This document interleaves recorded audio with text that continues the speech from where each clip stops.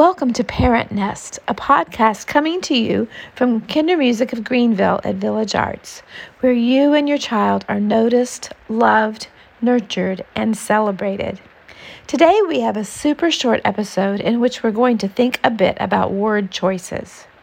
It has been said that we get what we focus on. So not only will word choices affect our child's behavior, but it will also affect our view of their behavior. Principle number 1, say what you do want instead of what you don't want. Don't put that in your mouth. Don't run. Don't throw that. It comes so easily, doesn't it?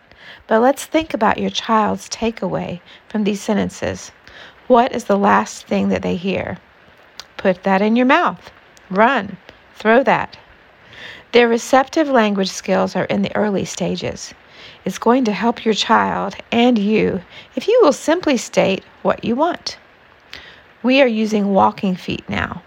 Hold the stick tightly in your hand so you can continue playing with it. That stays out of your mouth. You may fill in the blank with it. Makes sense, doesn't it? It also helps us to save no for when we really need it.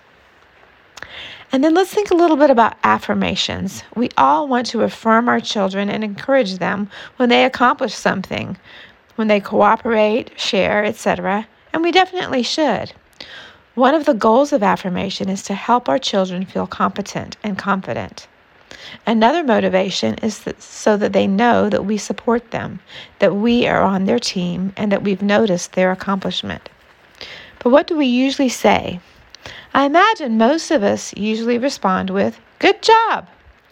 But perhaps there are phrases that would better encourage our children. My go-to response is, "You did it."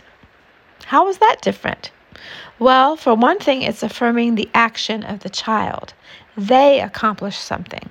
If I say, "Good job," that has more to do with my opinion of the action than with what they have done.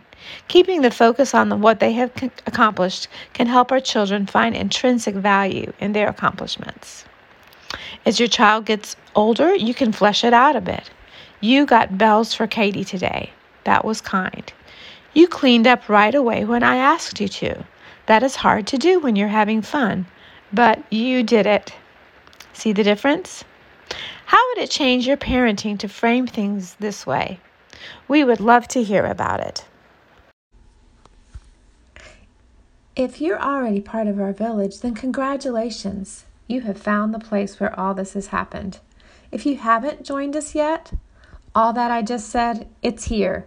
We are here, and we're ready to nurture and celebrate your family. At Village Arts, we place a high value on connection with other families in class and with your precious child.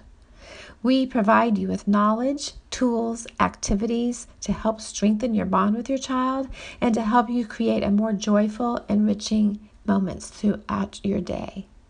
We're here to support you and your child as you learn and grow together, and it is our joy to create a community that connects you with other wonderful families who are on this amazing journey through childhood.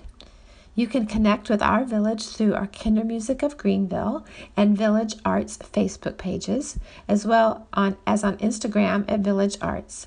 Leave a comment or a review, share your questions and struggles, or send us a direct message and let us know how we can support you. You can also find us at www.kindermusicfun.com, and that's Kinder Music with a K at the beginning and the end of the word. And we look forward to partnering with you and your family through this journey through childhood.